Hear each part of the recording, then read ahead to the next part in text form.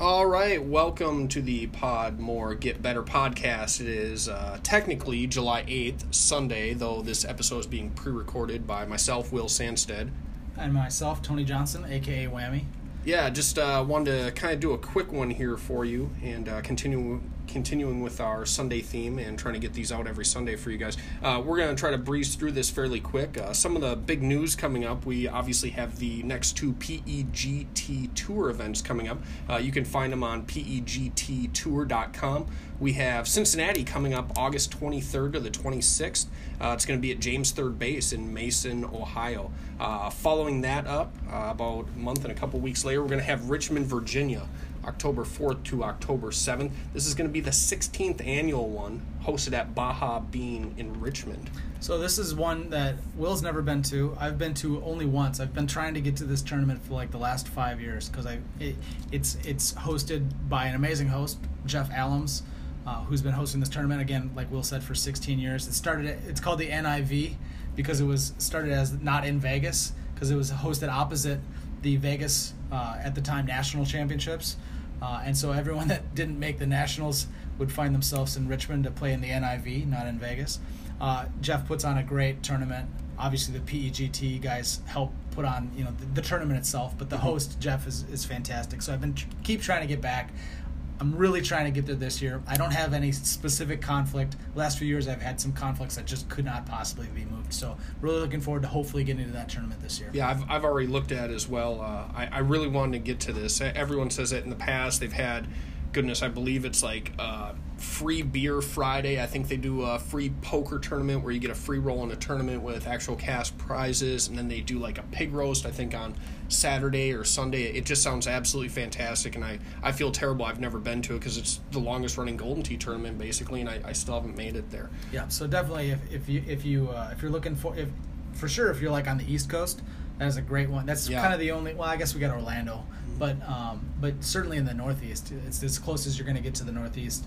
I see on Facebook a lot of times guys, in New York City or Massachusetts or something like that, saying, "Hey, when are we going to get a tournament in the Northeast?" Yeah. Well, I think it's tough not only for the PEGT guys to get up there, but also there's not a huge local player base, and so having Richmond, take the train down from New York City and attend a Golden Tee tournament. Yeah, so go ahead and check out PEGTour.com. You'll find information about Cincinnati and Richmond, both with the dates, the locations, as well as the registration page. You can prepay for that.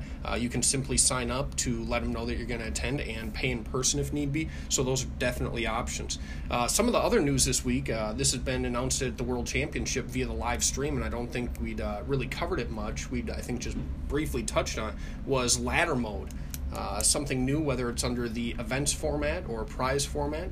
We don't really have the specifics, but it's fun to kind of speculate about what it could entail coming up for Golden Tee 2019.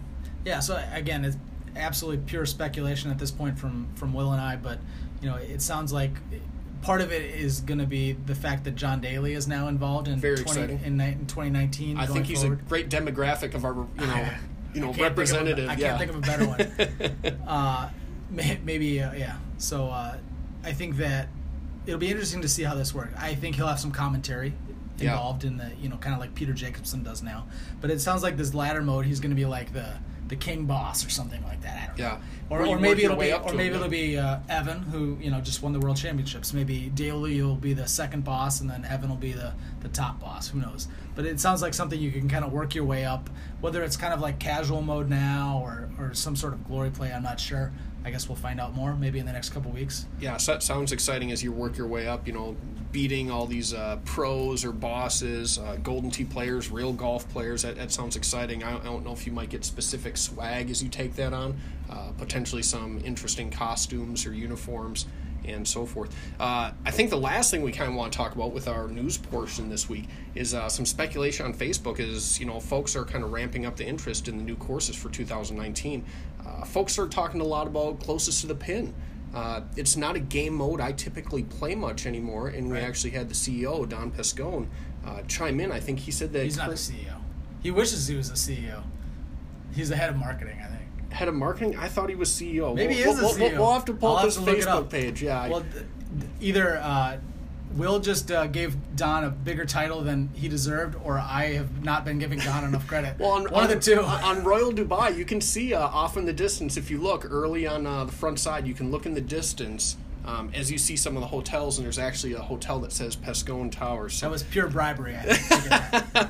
so, someone's raise and valuation was coming up. But Don had chimed in stating that closest to the pin accounts for approximately only 2% of gameplay. And like I said, I might go out and play 10 to 20 games, fairly often during the course of the week, but I find myself rarely playing close to the pin. Yeah, I almost never do. I think there's a couple, what I would say, closest to the pin experts or pros that play it really regularly.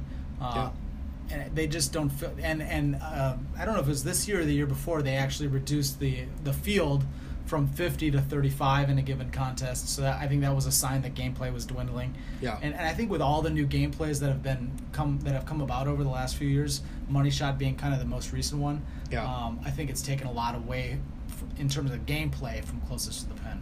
Yeah, I would agree with you on that. I find myself, my routine or my ritual when I first come out to try to warm up my thumbs, I might play 1 to 6 games of Money Shot, depending on the setup, depending on how much I like that hole, as kind of my warm-up and my practice. But I rarely find myself playing CTTP, so it could be an interesting period here as we transition to 2019, seeing what effects it has, whether it's in a prize play mode or event mode, or if it's strictly something that gets left to the homeowners. I know they have CTTP on the homeowner machines. And they just gave that to us a couple years ago. Yeah, so it'll be interesting to see if it's a holdover on the home edition machines, yet gets taken out of the prize play machines that are found in your local bars. All right, next up, we're going to talk about the classic course of the week here. But first, we have a new sponsor, Tony. Oh, I love that sponsor money. Yeah, pretty exciting. Last week was Tansy's Taco Shack. This week... Who is it? Huge. We have Haas's Sleeping Potion. Former world champ. Andy has Haas. A new sleeping potion? Yeah, if you've been to tournaments or on Facebook, you may have seen how well this product actually works. I've seen it in person. Yeah. Many times. If you've had a long day or you just need a break... You might be in the middle of a 1 through 5 match, and you might be on the 17th hole and you need a break. Haas's Sleeping Potion is strong enough to help you sleep at that exact moment. But it's not overly strong, where if your friends come up to you and tell you have to tee off on hole 18, they can give you a quick shake, wake you up, you can play your 18th hole, and go right back to bed. So you're saying that I wouldn't necessarily wait until I get back to my hotel to take the Sleeping Potion? I might, even in the middle of a money game, I might take the Sleeping Potion, and it would take practically immediate effect? Practically immediate effect. Wow. Yeah, this is a fantastic product. I've tried it. It might have a slight alcohol content, just like some of your over-the-counter, cough syrup and cough medicine. But this is a secret potion. This is Haas's Sleeping Potion. So if you are in the middle of that money game and you need a break, you need to gather your thoughts, you need to gather your deep thoughts, take a little break with some Haas's Sleeping Potion. So thank you to Haas's Sleeping Potion for bringing us the Classic Course of the Week. We're going to throw it over to Tony Johnson, a.k.a. Whammy, to bring us our Classic Course of the Week. Yes. So last week, I hope you all enjoyed Classic Course of the Week, Eagle Crest. This week, the Classic Course of the Week is Heather Point. Returning to the original live format. Yes. Original live course, one of 5 courses. So that year was Kangaroo, Cumberland, Whispering, Coral Vista, and Heather Point. The par varies on Heather Point from 28 to 31. I know that I do have a minus 31 with 0 GSP on this course. It's a British Isles course. Big winds, right? So this is a lot of the courses are pretty standard, right? You'll have your low winds at the beginning and your high winds at the end, and they'll kind of cap out at, say, 15 or 16 miles per hour. Correct. Probably 15. Heather Point actually goes a little bit higher. You can get winds up to 18 or 19 miles per hour on some of these closing holes. And so it's a little wrinkle that Heather Point and a couple other of the British Isles courses would have. Personally, I'm not sure exactly what bag I'm going to use for this. These bunkers can be pretty tough. Yeah. And, it's not just a one-shot kind of bunker. It's a 2-shot or a 3-shot or a completely screwed kind of bunker. Penalty mode. Yeah, so you might I'm considering I'll have to think about whether because there's a lot of shots on this course that look like they'd be pretty sweet in that kind of 6, 5, 4, 3 wood range. Like I've said before, if I take out a club, it's going to be my 4 wood. In this case, I would be replacing with my lob wedge, so that would be kind of my Mystic Hills bag. So we'll see. I'm not sure yet. I'll have to think about it. Yeah, so hole 1 on Heather Point, back in the day prior to tees, this hole was very rarely drivable. You could usually get somewhere inside 100 yards for kind of a chip. What's interesting, actually, on this hole is we're going, again, back to the original. Mm-hmm.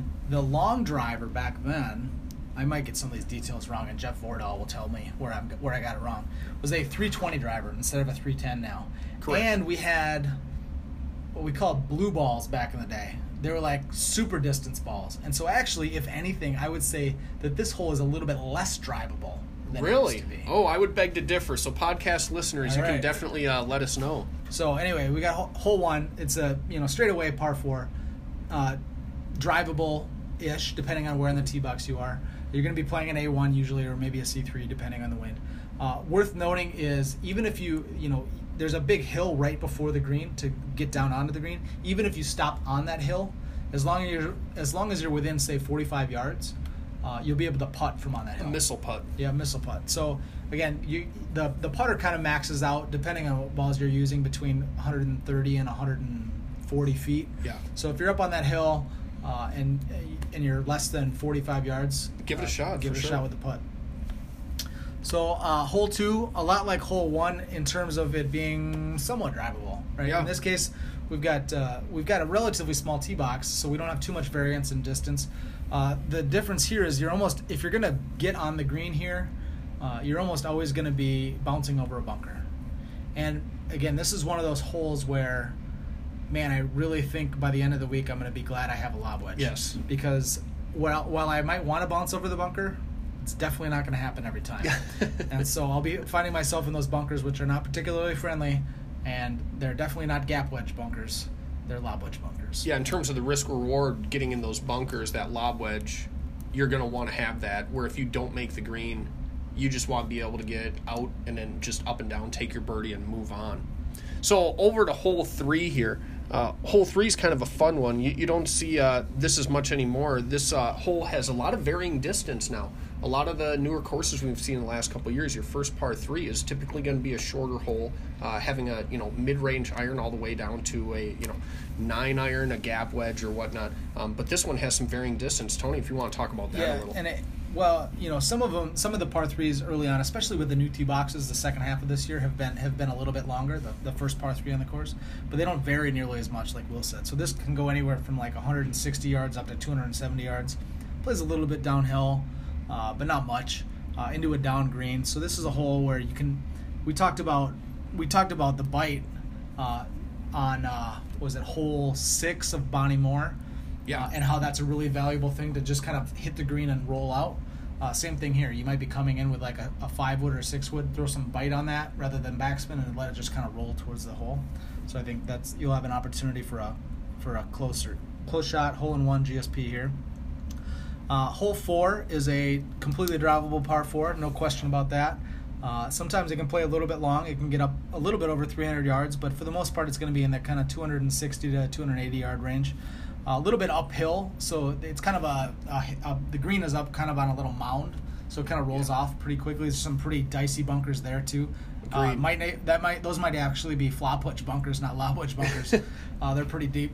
But this was a tough hole back in the day. Still is not an easy hole, but as we have bags with 6 woods, 5 woods, 4 woods, 3 woods, this is exactly the type of hole that we do that for, is because you want to be able to just play a smooth palm or a smooth thumb to the right distance. Yeah, I find myself back in the day and then playing it in some invites or whatnot, typically hitting to Tony's point, a 5-wood to a 290 driver sometimes, but primarily 5, 4, and 3 wood with backspin. I don't think I've ever really used roll or bite or anything, to the point of him talking about it's an uphill green, as well as when you look at the green, you're hitting into an uphill green, but then it slopes slightly downward. Yeah, it's like I think down 3, 5 or down 6. Down a couple degrees. Next up, hole 5, which is our first par 5. This hole is, I'd say, pretty different with tees. It used to be that a lot of the time you'd find yourself having to lay back in that first fairway, not even necessarily to the end of that first fairway, but kind of on the, shortish. Short right, I believe. Yeah, short right toward the end of the fairway.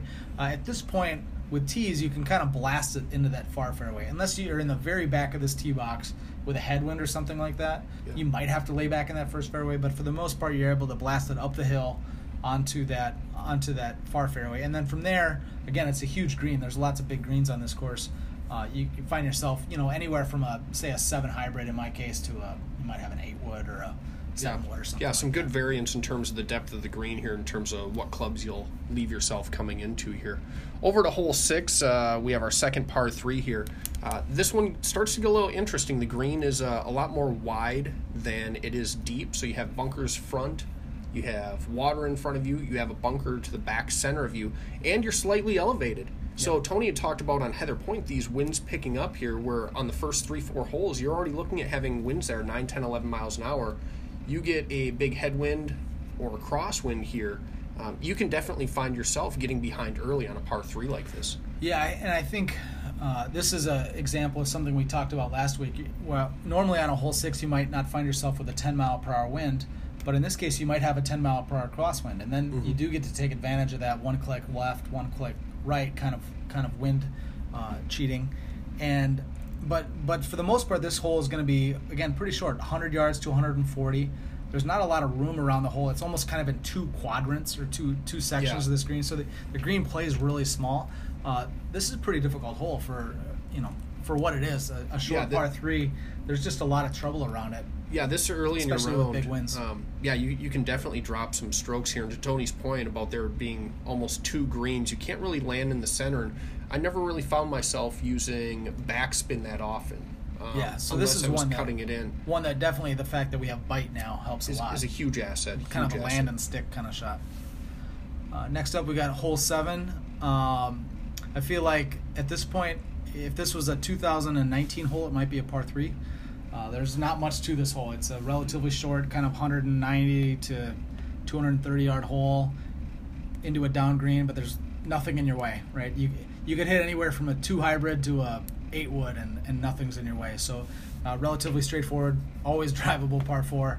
I imagine there's par 3s on a lot of courses that have a worse stroke average than this par 4 does. Most definitely, you're going to be looking at definitely looking at bite or backspin every time on this hole. And here's where it starts to get fun: is hole 8, Heather.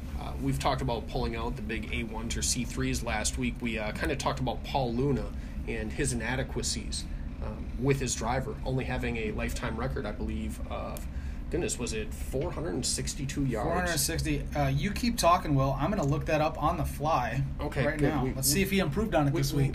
We don't want to mismention Luna's inadequacies. If he happened to get into the 470s, I hate to shortchange him. Well, Bonnie Moore was the course to do it. So here on this hole, we have a par 5, and there's actually one huge fairway, but you'll notice kind of a reverse fissure in the fairway. It's a 2-tiered fairway. Oh boy, fissure time. And something we had talked about back in the day is we talked about riding the rush on this. So this hole is going to be a long par 5, but if you catch the tier that drops from the main fairway that's on the left-hand side to the right-hand side, you can ride the rush by hitting a big A1 with roll, where it starts catching these hills, and it'll ramp you up by the green. I've been greenside fairly often with a wind that's typically, blowing out at maybe 1 to 3 o'clock. Yeah, and actually I've played around with doing a low tee on this just to get that a little bit more of kind extra roll. The scoot ramp. I've had many drives. I won't say many. At least 10 drives over 500 yards on this hole. Usually, if you get, I've had ones at 530. TDO, Tony drove it over. Yeah, well, but at that point, you're not actually going to stay in the fairway. You're gonna ride the ramp, and you're going to end up in the crap. But again, you can still say you drove at 530 yards. It's fun. Unlike, it's fun. Here's the update: Paul Luna still at 467 yards. 467. I was the incorrect. record. I don't believe it changed this week. I think that's where he was to start. Maybe he didn't play Bonnie Moore at all. Maybe he's been on vacation. Because otherwise, for sure, he would have gotten over 467 yards. Holiday weekend here. I think my daughter might have hit a 470-yard one this morning when we were playing. But, so anyway, Heather Point, It doesn't look like a long driver opportunity, but actually you can have almost a 500-yard drive here and stay in the fairway. Yeah, otherwise, if you're just playing with buddies, the majority of the time you're just going to hit a big A1, you're going to throw it in the fairway, and due to the size of the green, it's not the biggest, it's not the smallest. You can definitely have a short wood or just a mid-range iron into the green. Pretty straightforward par 5. Yep. Next up, we got hole 9, a pretty straightforward par 4. What you see is what you get. A little bit downhill, usually going to be 280 to 320 yards, kind of in that range. Again, perfect for the fact that now a lot of us have a 3-wood, a 290 driver, and a 310 driver. Gives us a lot of options as it relates to backspin or bite. Backspin or bite, definitely the way to go. So coming into the backside here, we have one that used to be slightly drivable back in the day on a very, very rare occasion. I know I actually pulled off the first 30 in Wisconsin history, playing with a bunch of Wisconsin guys back in the day when Live first came out. And this was a hole I happened to drive during that big money game round. So kudos to Wisconsin for letting me play with you guys. This one, though, it's with the tees. I find myself probably screwing this up more often, hitting short left and in the bunker or into the water as opposed to getting it on the green. I don't know if this just doesn't line up well with my sight, but I find myself thinking, oh, this is just a huge C3, and probably not putting enough thought or effort into it. Yeah, I agree. I that's exactly what I did this morning in the round. When I was kind of taking the notes, I feel better. I was in the front box. Again, it's not really drivable from there's 3 boxes from the middle or the back box. It's going to be a layup in the fairway. But from the front box, certainly it's going to read something like 385 to 410 yards. That feels super drivable. Yeah. And so you feel like you have to go for it. But to Will's point, it feels like I'm always overcutting it. Even this morning I was like, make sure you don't give it the full A, or the full C in this case, and I was still left. And so again, a lot of times the bunker just short of the green will catch you, which if you have a lob wedge might not be the worst thing, but if your shortest club is a gap wedge might be a real problem. But again, play around with trying to figure out the best way to, if not drive on this green, get up close to this green and save yourself from going in the water. Next up, we got a par 3, hole 11. I remember this hole being a huge pain in the ass back in the day. We talked about the winds being higher on Heather Point than other courses. This hole is a really skinny green. It's pretty deep, but it's pretty skinny. And we were not good at cut shots back then. No. I don't think any of us were. No. We've gotten a lot better at cut shots. Now I know how to cut a 5 hybrid into the wind, but it's still a little bit downhill. Again, we might have a 12 or a 13 mile per hour wind here. Slight elevation change as well. The green is like a down 5, right 5. It can be it can be easy, right? It can play. Mm-hmm. It could be a thumb 9-iron. Yeah, with a dead straight wind. Yeah. Or it could be a huge cut 5 hybrid or a 3 hybrid or something like that. Yeah. This hole can play pretty difficult. So certainly get your birdie here if you can and move along to the next hole. Agreed. Yeah. Next up, we got hole 12, first par 5 on the back 9. Again, I feel like it's a pretty common theme here. We say, things are a lot easier now with tees and all the balls and all the clubs that we have. And certainly the case here, that there's a big castle in your way for your second shot. And if you can get all the way, there's kind of 2 groups of bunkers by the fairway. There's a group of 3, which is the further group, and there's a group of 2, which is a lot closer, let's say 250 to 300 yards off the tee.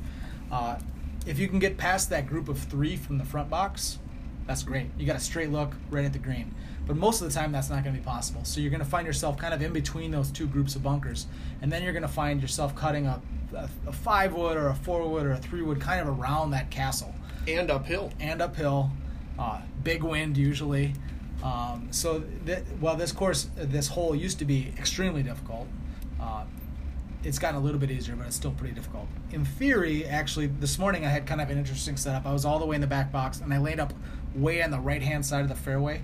So I actually went around the right-hand side of that castle because I had a big tailwind. So that's at least worth thinking about. But for the most part, you're going to be going between those 2 groups of bunkers. Yeah. Next up, we have hole 13, which is par 4. A little bit of elevation change. We still have the big crosswinds here, and I believe it's a up 8 or 10 green. I think it's a 10. A lot of times it can play down, I believe, to like 270 all the way up to probably 320, I believe. So we got some good distance, but you're always going to have that, I believe, up 10 green here. Tees come into effect, which is a good one here, but you're also going to have some issues with bunkers in the front if you're short. But otherwise, it's a pretty straightforward par 4 for something on the back side. Yeah, a lot of these par 4s on this course, the drivable ones are kind of what you see is what you get, except for those ones that are kind of borderline whether they're drivable or not. Next up, we've got hole 14, in theory, undrivable par 4. But I know that if you get a perfect setup, it is drivable because you ride a big tailwind, you play a big A1 or a C3. It's a little bit downhill from the fairway to the green. In theory, it's drivable. And I'm sure somebody this week will drive it, but I wouldn't count on it. Yeah, this is a hole I think back in the day I tried to drive a couple times, and whether it's during an invite and I have absolutely blown the invite, have no chance to win, I'll goof around with it, but I don't think the occasion comes up. Typically, you're just going to go straight out in the fairway prior to the bunkers near the cliff. Also, there's an option to go way over to the right-hand side into the rough, trying to angle up and line up your wind like we talked about in previous episodes, either getting a direct headwind or direct tailwind. And coming out of the rough, that's also going to take off some of your spin. So if you hit backspin, it's not going to check up as much. Yep. Next up, we've got a not what you see is what you get hole par 4. This is always drivable. Tees help big time on this hole for two main reasons. One is so you can get there's some big, like, I don't say houses or something in the way. It's way downhill, but you got to clear the houses. It used to be that you had to go between the houses. You couldn't go over them. So now with high tees, depending on the club, you can go over them. Additionally, it might help to be able to hit a 3-wood high tee instead of a driver, just in terms of controlling the distance. But again, big winds at this point. We're at hole 15. We might have winds at 15 or higher on this course. Be extremely cautious of any big wind, but for sure big headwind is going to kill your distance, and any big crosswind is going to move your ball extremely far to the left really and right. Push it, yeah. This is a hole back in the day and then currently that I don't find myself, unless I'm using a high tee, putting spin on very much, because if you're not using a tee and you're using spin, that elevation change as it's coming down can really accentuate either the backspin or the roll, which can be a positive, but to me in my game I find it more negative most of the time. So I find myself if I use a high tee, maybe using a bite or maybe using a release, but not terribly often. Yep. Next up, we've got hole 16, the last par 5 on the course. Relatively straightforward. I think you've got some stuff on your way off the tee. You want to end up there's the fairway kind of L's. You want to be kind of toward the end of the L, further left. There's no reason to flirt with near the water though. No, you're not at perfectly all. Fine being on the near side of that L. It gives you're probably going to end up cutting a little bit around. Again, we've got another one of those tall castles that's going to be in your way into a down 9 green, which can be a little bit tricky.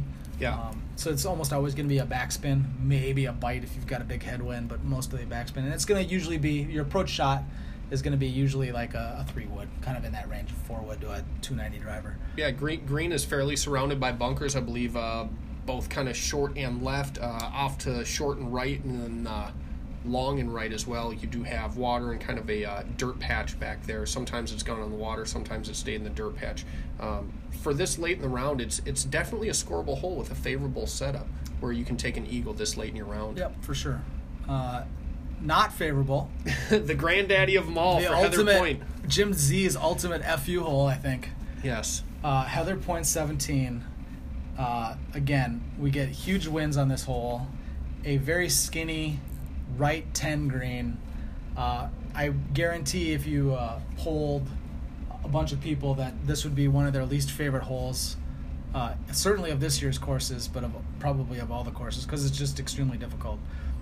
You can obviously get some setups there where the wind blows you just right to offset that right 9 or right 10 green, but you might find yourself with a 17 left to right wind into a right 10 green, and you're going to find yourself playing a big old cut. Yeah, you're going to hit a cut, and if you overcut it, you might end up to the left side of the green. And in a bunker and then chip it in the water. Be in a pot bunker, have a lob wedge coming out of the sand with that big left to right you're going to have a tailwind, you're going to have a down 10 green with a cliff behind you where I've definitely stroke limited. And on the flip side, if you undercut that and you don't get back to the green, you're turning it into the side of the cliff, you're getting wet.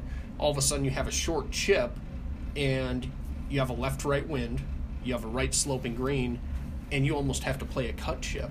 Yeah. Or a turn left 1 or 2 to chip it on the green. Just a really tough hole. Props to Jim Z, though. It's a great hole, as frustrating as it is. I think it's one of his better holes. I say it's someone's least favorite hole, only because people end up putting big scores up there, which is true. But yeah, it's not unfair. It's just extremely difficult. Yeah, very good hole.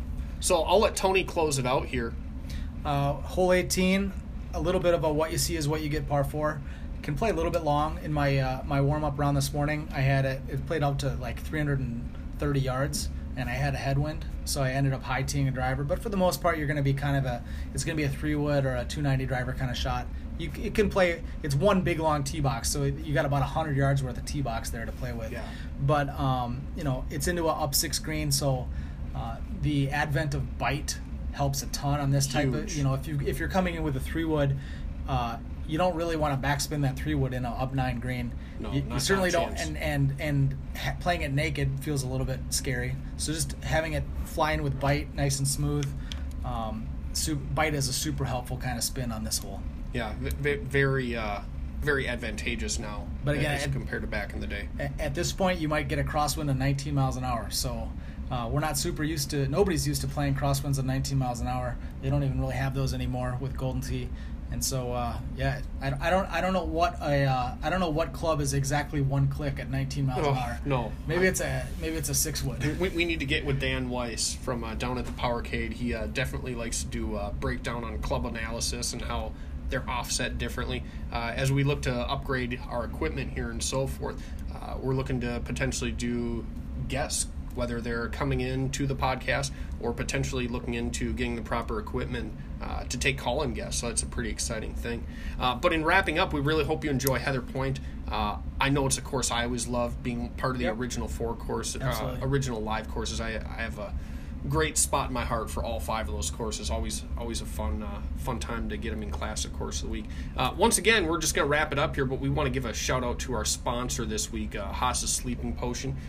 If you guys go and get Tansy's Taco Shack and you're trying to put yourself to sleep after all those tacos, Haas's Sleeping Potion will do the trick. It's a great combo. Yeah, it's a great combo of sponsors. You can basically roofie yourself. Perfect. It's pretty amazing.